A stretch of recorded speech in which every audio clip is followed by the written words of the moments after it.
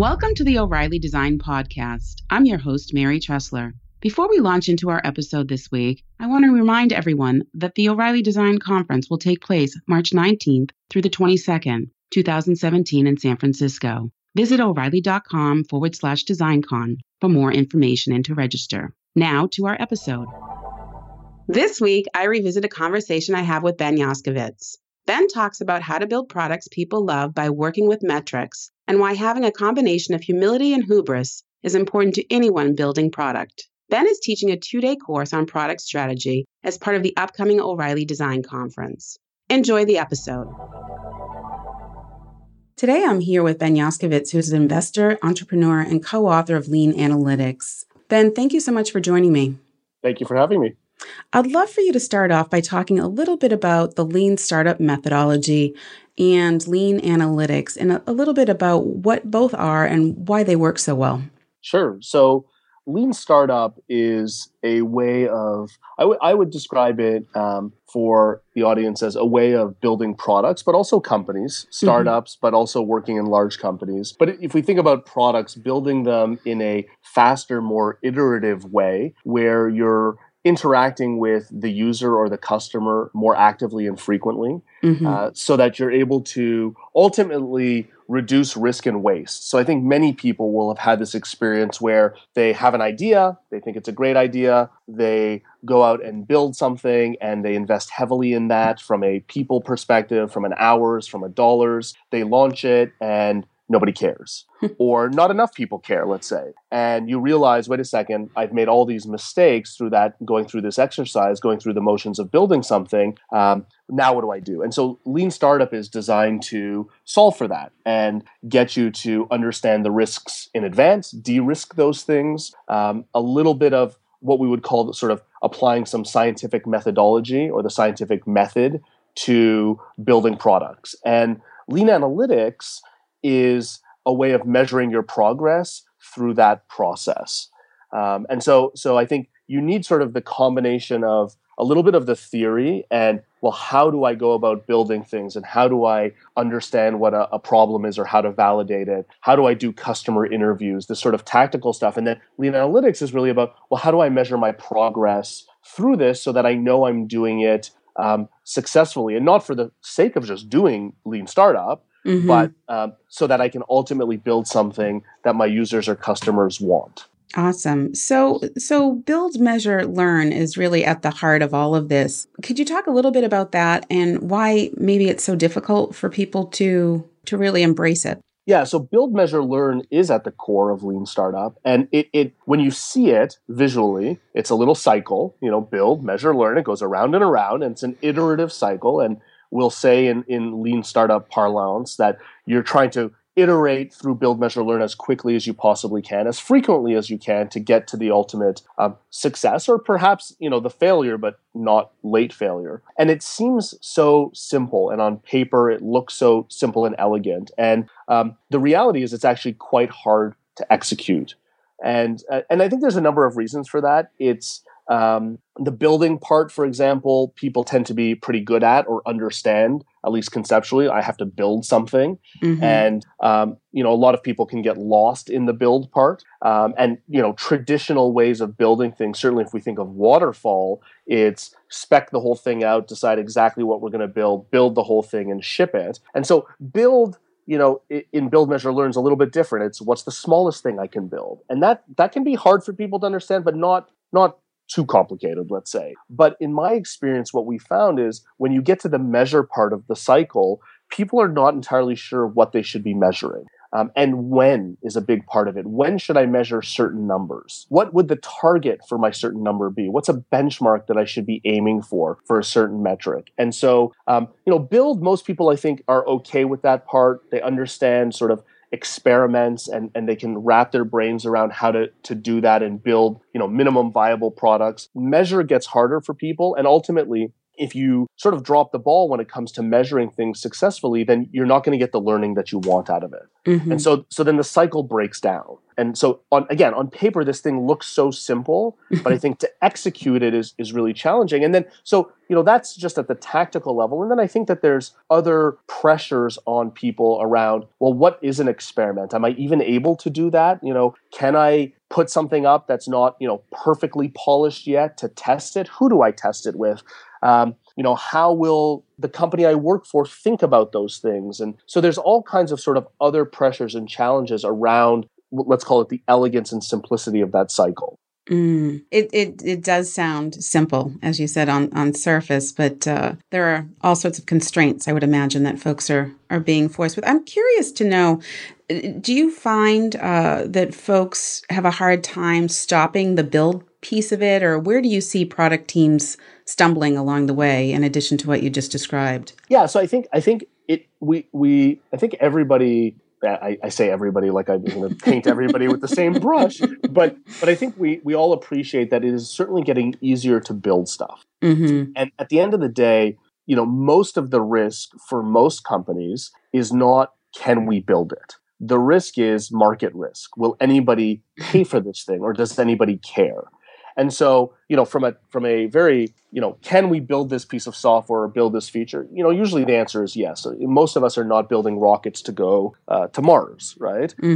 So that part is, I think, pretty straightforward. Where I think product teams do struggle is with, well, how much should I build? When do I stop building and test? And, historically, that hasn't been something that people have done. They've built, sort of said, okay, this thing is, and I'm air quoting, which nobody can see, this thing is now done. Now we're going to, do a grand reveal to the market and everybody's going to love it, right? If we build it, they will come. And that's not, that can work. I'm not going to say that's impossible. Like, you might get lucky. But I think in build, that's where it gets challenging, is just how much do I build and why am I building this? What am I actually testing? And by extension, what am I going to measure to prove or disprove my test? So I think instead of building something and saying, well, I know this is right, therefore we're going to build it, you want to take the approach of, this actually, I'm not sure if this is right. This is actually an experiment, and it could fail just as much as it could succeed. And if something can't fail, then either so much already, and that's fantastic, that's great for you. But I would say most people pretend like it can't fail in the hopes that it will just succeed. And so you have to build things like experiments and tests. And that's hard for people to sort of wrap their brains around, but also for companies culturally to understand that, hey, we may build something and a feature, for example, and it may not do what we want it to do. Well, first of all, we better figure out what do we think it should do and what do we want it to do? How are we going to measure that? But then we have to accept the reality that it might not do that. And if it doesn't, we might have to pull that feature out. So you often hear product teams talk about taking features out of their product as an example of the challenges here. How many product teams have ever removed a feature from their product? That's a rhetorical question. We can't come up, but it's very few. Trust me, it's very few. So that's, I think, where build becomes really hard. Is this really an experiment? Is there a possibility this will fail? How will I know if it's successful or not? What am I measuring to prove or disprove this hypothesis that I have? It is interesting because it comes from, it's a change in mindset, right? There's this traditional sort of absolute way of building product that you're basically saying, okay, that's not the way things will work moving forward. Absolutely. It is a change in mindset. And I would say that people can start to wrap their brains around that. I would say collectively teams may have a harder time with it. So an individual might say, I agree this is the way we should do it. And where there are challenges is sometimes just conflict within product teams or companies, let's say, around, no, we have to be absolutely sure this is going to work. Or, well, no, I'm just telling you it's going to work. And since I'm the boss, trust me, just build it, right? That sort of command and conquer approach to building product. I think, some people can pull that off. Most of us are not Steve Jobs. And even let's just be, and even Steve Jobs, didn't build everything on his own, right? So it's really a change in mindset of sort of this bottom-up approach to things, this, hey, we think this is going to work. what's the minimum thing we have to build to prove or disprove this hypothesis that we have? Mm-hmm. What are we going to measure in order to do that? How quickly can we do that? And I think some people may look at that and say, well, that just sounds like a messier way of doing things. It just sounds like chaos to me. As I say it, I'm like, wow, that sounds really chaotic. But it's not meant to be chaotic. And that's why Build, Measure, Learn is there and why Lean Analytics is there to guide you through that. So that there's no formula to success, but there's a methodology that you can work your way through in order to hopefully find success. Mm-hmm. Well, it's interesting. It brings me to my next question. So much of what you're talking about relies on critical thinking and in making sure that every member of the team really has that ability to think critically. Do you think that you can teach people critical thinking? Yes. I mean, I think you can give people a framework by which they can execute against. And even if I think these things are, these are situations where if you tell somebody this is the way you should do it, they may believe you, they may not believe you. If they try it and it works, then I think, that's where the proof is in the pudding, right? And then they say, okay, I get it now. Instead of, typically we would build something for 3 months, deliver it, and, hope that it's going to do what, the market wants. Now we built something in a week, and we realized we were wrong, and we saved, hundreds, tens of thousands of dollars, millions of dollars. And there's a number of examples like that out there. So I think you can teach critical thinking. You can give people steps that, again, they don't guarantee success. I think that's really important, and I've seen examples of companies that have gone through steps successfully, but have still ultimately failed for other reasons, because unfortunately or realistically, one problem begets another problem, right? Like you don't get to solve one problem and then all retire because you won. Like there's no winning. You don't win like that here, right? It's just like we solved this one problem. We did it faster and cheaper and better than we historically were able to do it. And guess what? That just leads to another problem. So I think it's about just giving people the tools and the framework and the way of thinking about it and trying to make it approachable so that it doesn't feel like, okay, I have to relearn everything, or this is I have to change the way my entire organization works. I think you can bite this off in reasonably small chunks to prove the efficacy of the model. Interesting. A certain kind of freedom that you're describing there, which sounds nice. Yeah, I think so. And that's why I used the words bottom up earlier. And I believe, product teams are successful when the ideas are coming from everybody. And so, I think the days of, a senior, whatever, I don't want to use titles because I don't want to, throw anybody under the bus who might have this title, but, the VP of product or director of product or CEO says, here's what we have to build. I know exactly what to build. Go build it. All I need you to do is don't think, just execute. And that's very hard to do. I don't think in the long run that's a scalable model. And I think what's more successful, and that freedom that you described, is we all have ideas and all of them are valid as long as we don't, put a giant bet on any one of them. Let's test 10 ideas and see which, handful or less are actually material. So that's more of a bottom-up approach to building product than a top-down approach. Interesting. So I've been reading and listening to you online a bit over the last several months, and there are a couple of things that you've said or written that I want you to comment on. You note the importance of being intellectually honest with yourself as an entrepreneur, but you also note, and I think it's in the book as well, that we're all, quote unquote, we're all liars. Yeah, absolutely. Can you talk a little bit about what you mean by both these statements? Absolutely. So I think I'll start with we're all liars. And I say that almost every single time I present. And part of it is because it's kind of funny, or I'd like to think it is. But part of it is because it's true. And often I'm speaking to entrepreneurs where I think it's particularly true, founders of companies or entrepreneurs. And the reason is because I think you actually, as an entrepreneur, have to be a bit of a liar. So, and there's a number of reasons for that. One is you're creating something that doesn't yet exist, and you're selling it, whether you're actually selling it or not. But you have to convince others that your vision is real and important, and that might be for recruiting people. It might be users, it might be customers. So in many ways, you're saying, I believe this thing is true. I'm going to create something to solve this problem or realize this vision. You have to believe me. But let's all agree that we don't really know if the vision is true. And so there has to be a little bit of lying there. It's a little bit, let's call it a little bit of sizzle, right, before the steak. And so there's other ways of paraphrasing it. But that's one reason. The other, I think, is that entrepreneurs need what I call sort of a reality distortion field.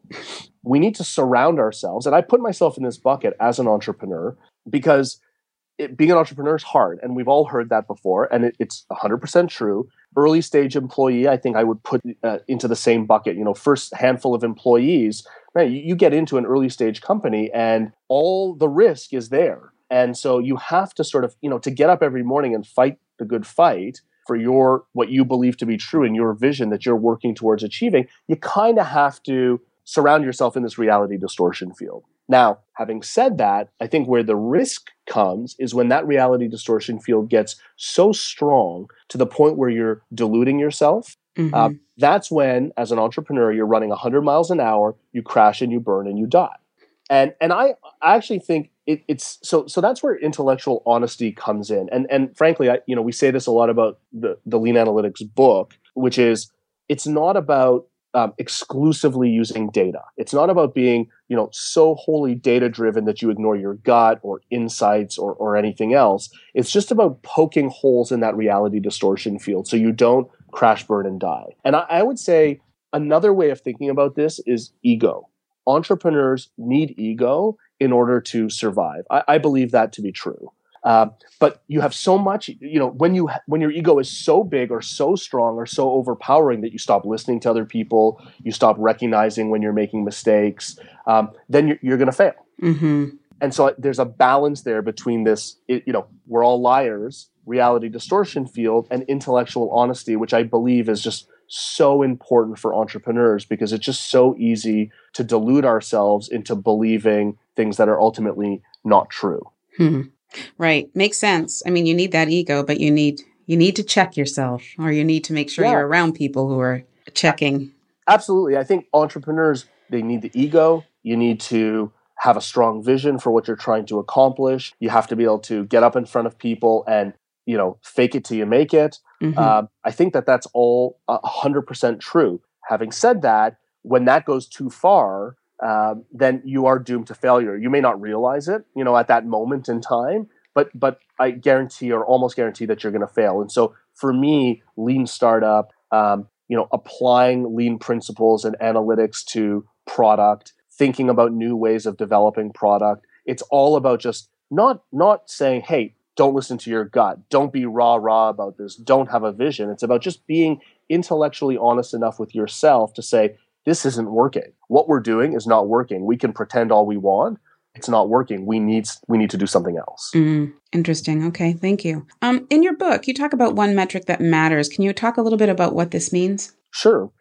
It's a fairly significant, I would say, idea in the book. And, the basic principle is that at any given point in time, there's a single metric that you can track as a company, as a team, that matters to you and to the business. And so now I would say after, writing the book and speaking to many, many entrepreneurs and designers and product people and everybody, sort of big companies, small companies, I would say the one metric that matters is both true, but also a concept to help you simplify the data that you're tracking. So there's not a single company in the world that literally tracks only one metric, right? I mean, I think we all understand that that's the case.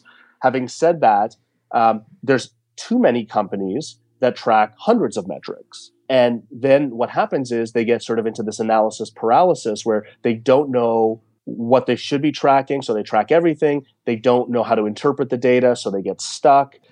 So the one metric that matters is an attempt to say, hey, understand what stage you're at with your business or your product, understand the business that you're in, your business model, combine those things together and find the single metric that matters right now. And really, it's the single metric that will help you understand whether your number one problem that you have is actually being solved or not. So this really goes back to, well, what is the number one problem you have right now? And actually understanding that and frankly being intellectually honest about that, because a lot of people will not be honest about that. But at the same time, it's not to say, okay, there's literally only one number on the dashboard, but maybe there shouldn't be 50 numbers, maybe 10.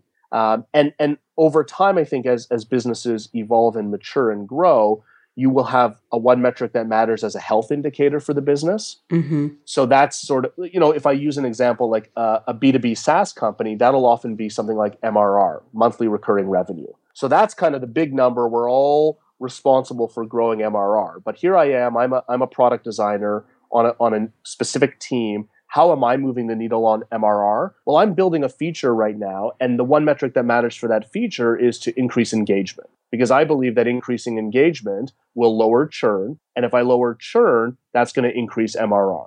So it becomes this sort of daisy chain of metrics, or actually one way of thinking about it is like a layer cake. And so I might be working on a very specific feature. That feature has a one metric that matters to demonstrate if that feature is creating value to my users or customers. That then is going to level up, if you will, to the next layer of the cake, which is, well, engagement's increased. Does that have an impact on MRR or not? Because that's the health indicator for the business. So there can be ultimately I think what it comes down to is there could be multiple one metrics that matter, which is why I say it's like conceptually, I think it's important to understand focus, not literally like, okay, scrap all our metrics and only pick one. Mm-hmm. Interesting. So are there times where the focus shouldn't be on metrics, where you should ignore the metrics? No, I don't think so. But I will say this, and I say this to, again, whenever I'm talking to people about lean analytics and they ask me, something like that, or they'll ask, often entrepreneurs will ask me things like, well, should I just completely ignore my gut? And I'm like, no, that's crazy. So, there's this idea of what we call qualitative metrics. And that's really about collecting feedback and input from the market, usually users and customers. And some of that can be quantified, like a net promoter score, for example. It's a way of quantifying or attempting to quantify people's qualitative feelings towards your product or business. But I always tell people, please never stop talking to customers. And you see this a lot more than you might realize. Early on, lean startup, if we go back, tells us do problem interviews, get out of the building, right? We've heard that kind of advice. There's no answers inside the room. You got to go talk to customers or users. So you do that, you get some validation that you're on the right track, you build your product, you release it, and now it's all data, right? Because you can finally collect data, and you stop talking to customers. And of course, that's crazy. And so I think it's a balance, just like we're all liars and intellectual honesty. There's a balance here between quantitative information and qualitative information. And so you need to be able to get the data that tells you what is going on. Oh, people are not using this feature, or people are doing this thing that I didn't expect them. You need to then go talk to people to figure out the why, because the data won't tell you the why. It will only tell you the what. That's interesting. So it's a combination. It is. It's funny because oftentimes you get questions from people and the answer is, it depends, right? Because it can be very specific to a certain company or a certain situation, a certain case. But like, this is a great example of a question where there's no absolute answer. It's, guess what? It's messy and it's complicated. And that's what real life is like, right? There's literally no formula for this. So you have to combine these things. And you go too much into the data and you'll just overanalyze yourself to death. You don't have any data and you say, well, trust me, I talked to some customers. No, trust me, you didn't. You just don't want to do the hard work and you'd rather just guess. So again, these things are, in my mind, it's always a healthy balance. It is. It's interesting that you say it. It's hard work and you just have to keep at it. Yeah. And, there is no formula. Lean startup is not a formula for success. It's, I think, a better methodology towards success versus, just assuming you have all the answers in your brain and you're perfect. So, but it's not a guarantee, right? There just are no guarantees. There are just too many variables when you're starting a company or even not like building a product. There are too many variables there to really say, oh, step 1, then step 2, then step 3, step 4, win. right? Right. Now, we can do step 1, step 2, step 3, step 4. What we can't guarantee is winning at the end. Mm-hmm. Right. Otherwise, everybody would be successful. Everybody would. Yeah, I would be on an island. I would own the island, you know? So it turns out it's hard work. It turns out it's messy. It turns out there's no perfect answers. You can't ignore your gut. I mean, I'll give you, a quick example. I've been working on some of my own startup ideas. And, one of them is in the parenting space. And so I'm like, well, before I build anything, been there, done that, made that mistake before of building stuff without talking to people. I'm going to go interview some parents. So off I go. I schedule 8 interviews. I talk to the parents. And, having done this a number of times, I have good questions, or what I think are good questions. I've structured my problem interviews effectively. And I, 100% honestly, I don't get the answers I want. I learn something important. I get some insights out of it. I don't hear what I want. So so 2 reactions from that. One is, well, I'm still right because my idea is awesome, right? So 100% just like pure ego driven, like these 8 people were clearly wrong and I'm clearly right. But I also stop, right? Like I didn't go and find a development team to go build this idea that I have. I stopped myself. Mm-hmm. So that's what it's like. That's the messiness of it. It just, I still think this idea is good, but I intellectually and honestly know after talking to 8 people that I'm missing the mark somewhere. Mm-hmm. So back to the drawing board before I keep investing in this thing and wasting time and money. That's interesting. Yeah, you're learning. It's that's the whole point, right? Yeah. Yeah. It is interesting though when that happens. I've been in that situation too, and you're like, okay. Yeah. Oh yeah. I mean, again, like I listen to the interviews. I'm taking the notes down. I'm like, fantastic. They're telling me things I hadn't thought of. So I'm learning stuff and that's great. And maybe that helps me pivot or navigate my way to newer ideas around the same problem space. But I swear, I got off the phone. I talked to this friend of mine who I've been, bouncing these ideas around with. I'm like, look, man, I spoke to 8 people. I'm not getting the feedback. Let me show you the interview questions. I'm like, but I still think this is awesome. I'm like, okay, like that's, that's all well and good. But like, are you going to go and build it now? And so many companies, of course, make that mistake. Right. Well, yeah, I'm just going to go build it. Right. And, wrong 8 people. Right. Yeah. Clearly the wrong 8 people, and to some extent, maybe some of them were wrong. Right. But no, I learned something. I got to go back to the drawing board. I have to change the idea, change the pitch a little bit, and go talk to 8 more people. It doesn't, and part of that is it's not that hard. That was 8 people. That took me, some total 10 hours of work. Imagine what it would have cost me to, start that company and build that product. Right. So I've saved myself. Now, I also haven't found the answer, but I saved myself what I suspect is a world of hurt. Mm-hmm. Absolutely. So one of the other hats you wear is angel investor. Yes. Can you talk a little bit about what you look for when you're investing in other companies? Sure. For me, it's been a combination of things over the years. So I started angel investing in end of 2013, I guess. So about 3 years or so. And, the first few investments, honestly, were people I knew very well, people that I trusted, people that I always felt like, hey, I would, someday if the opportunity arose to work with these people or co-found businesses with them, I would do that. And so those were fairly easy decisions for me because you're betting on the people. And of course, I think you realize that you never stop betting on the people, but just those people I knew better. So it was easier to make those bets.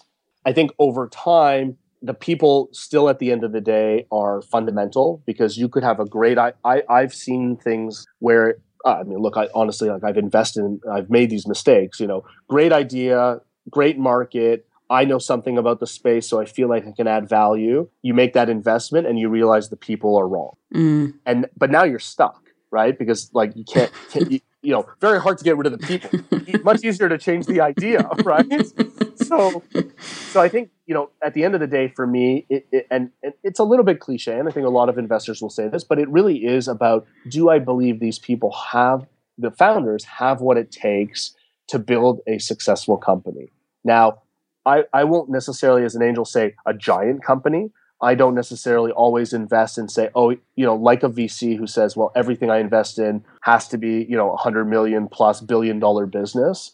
even though, they're wrong, let's say 9 out of 10 times. And that's just the way that model works. I think for angels, that model can be a little bit different. We can still find a way for that to be, rewarding, even if it's an earlier exit. It's just the way that sort of the mechanics work. But for me, it's people. Lately, over time, so the market, of course, matters, but I think early on, markets are not always clear. Who is the customer? What's the real market? You'll often see, if you've ever seen startups pitch, let's say on stage, for example, at an event, and they'll always have a market slide. And the market slide will say the total addressable market is, $500 bazillion and growing at 20%. And it's like, well, that's just like the market for all software. It's not the real market, right? So I think market is important, but less so, because I think you can adapt markets. Markets grow over time. Markets change. So for me, it's people, and generally, I think it's also, for me personally, like, are they working on something that I find interesting? So I have to be sort of personally interested in what they're doing and excited by what they're doing. And I think that's over time that's become more relevant for me. And, my last 2 investments in particular were in areas that I think if those companies are successful, they will genuinely make a dent in the universe. And by that, I mean, like, help people. And not all companies are designed to do that, right? I mean, you can always navigate your way to say, well, we sell software to a company and that helps that company be more successful and that keeps people in jobs. And so you can always argue your way to helping the world be a better place. But I mean, like, really make a dent in the universe. And so I think not because it's just about being altruistic necessarily. It's just about, I think that there's a way that you can combine, great people with these markets where if you can do something in them, it's actually going to help the world. And that interests me a lot lately. I think about that a lot, and I'm like, even if this company is worth $1 billion, will anybody care? And I'd like there to be some purpose, some higher purpose, without being too, not holier than thou, not saying, oh, like, I'm only investing in companies that are trying to cure cancer, like, within reason, but some purpose that matters. Right. Not just selling more stuff. And I think, I just, for me, that I didn't necessarily have that as a criteria earlier on. I think it's become more of a criteria for me now. It just speaks to the things that I'm interested in. So again, stuff I'm interested. So I might see great people, great business, but not have any real interest in it. I think it gets harder and harder to invest in those things as an individual. If you're running a fund or you have more resources, capital to deploy, you're going to make more bets. That's different, But for somebody like myself who makes, relatively speaking, fewer investments, feeling that connection to what they're trying to do, I think is really important. Makes sense. So talk to me about the class that you're teaching in June on product strategy. Talk about who it's for and what students should expect to learn at the class. Sure. It's funny, even the word students, that makes me really feel like the teacher. Attendee students. Can we say participants? Sure. Although it's a 1-day thing, so I hope to make it as participatory as I can. But it's certainly challenging. But it's just a funny thing. Like, think of me at the front of the room. Like, anyway, my mom was a teacher, so. Oh, okay. And my dad. So there you go. But so it's a class on product strategy for designers. And I think when we unpack that, it means a number of things. But for me, the last 2 roles that I've had at technology startup companies has been as VP of product. And I've been in, I've started companies, I've invested in companies, I've run product teams. And it's an interesting and, again, messy area. Product is a messy area. What is a product manager even? At every company, when you talk to them, they're different. They have, it's not like developer. We know what a developer does, and it's super important. Product manager somehow, or even how we build product, changes company to company. And there's obviously some similarities, but that to me is pretty interesting. And I've seen it at a bunch of companies that I've been involved in. And so for me, this is about helping product designers understand the different approaches to building products and hopefully relating that to the experiences that they're having at the organizations where they work, whether it's large companies, small companies, whether they're entrepreneurs themselves with like designer founders, which is awesome if they are. Because there aren't enough designer founders. That's a whole other rant. But usually we say like business person and developer. And I think design is just so important in that equation. User experience is so important in that equation. So for me, it's about how product teams function, how they build stuff. And then if you go a level up from there, so that's a little bit the weeds, right? The feature prioritization, the what do we track metrics wise?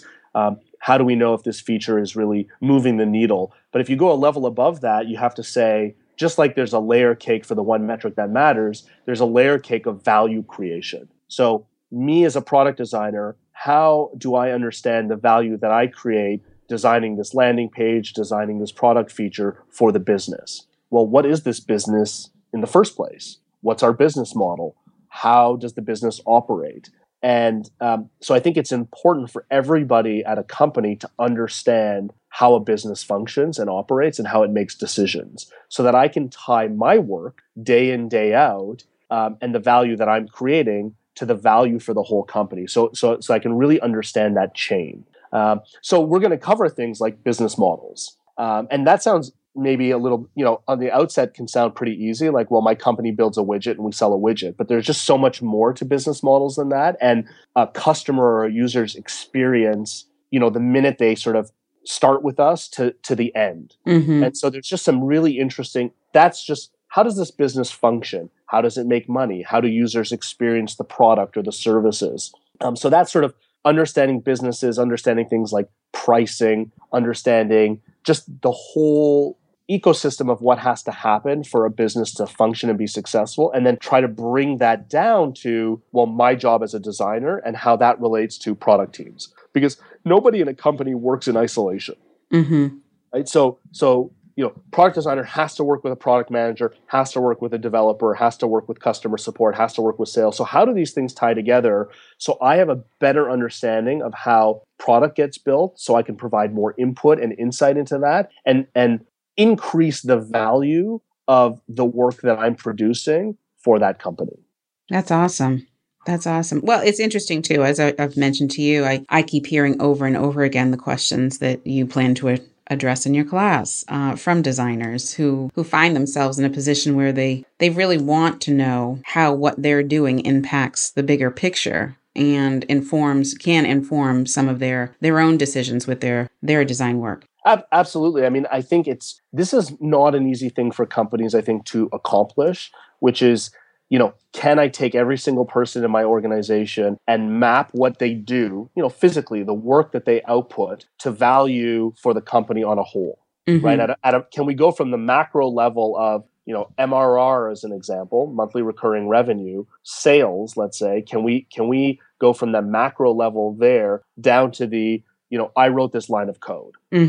It's really hard to do, right? And it's not always obvious where that value creation is. And let's be, honest about it. Sometimes there isn't value creation. It's just work for the sake of work. So the more that we can tie those things together and help everybody, and in this case, it's product designers, but, certainly for developers, for product managers, for sales, for everybody to understand, how the other people in the company function and maybe the way they think and how they attack problems could be a little bit different than the mindset of a product designer. But then how do we tie all of that together so that we're being honest with ourselves about the value creation? And if it's not where we want it to be, how do we fix that?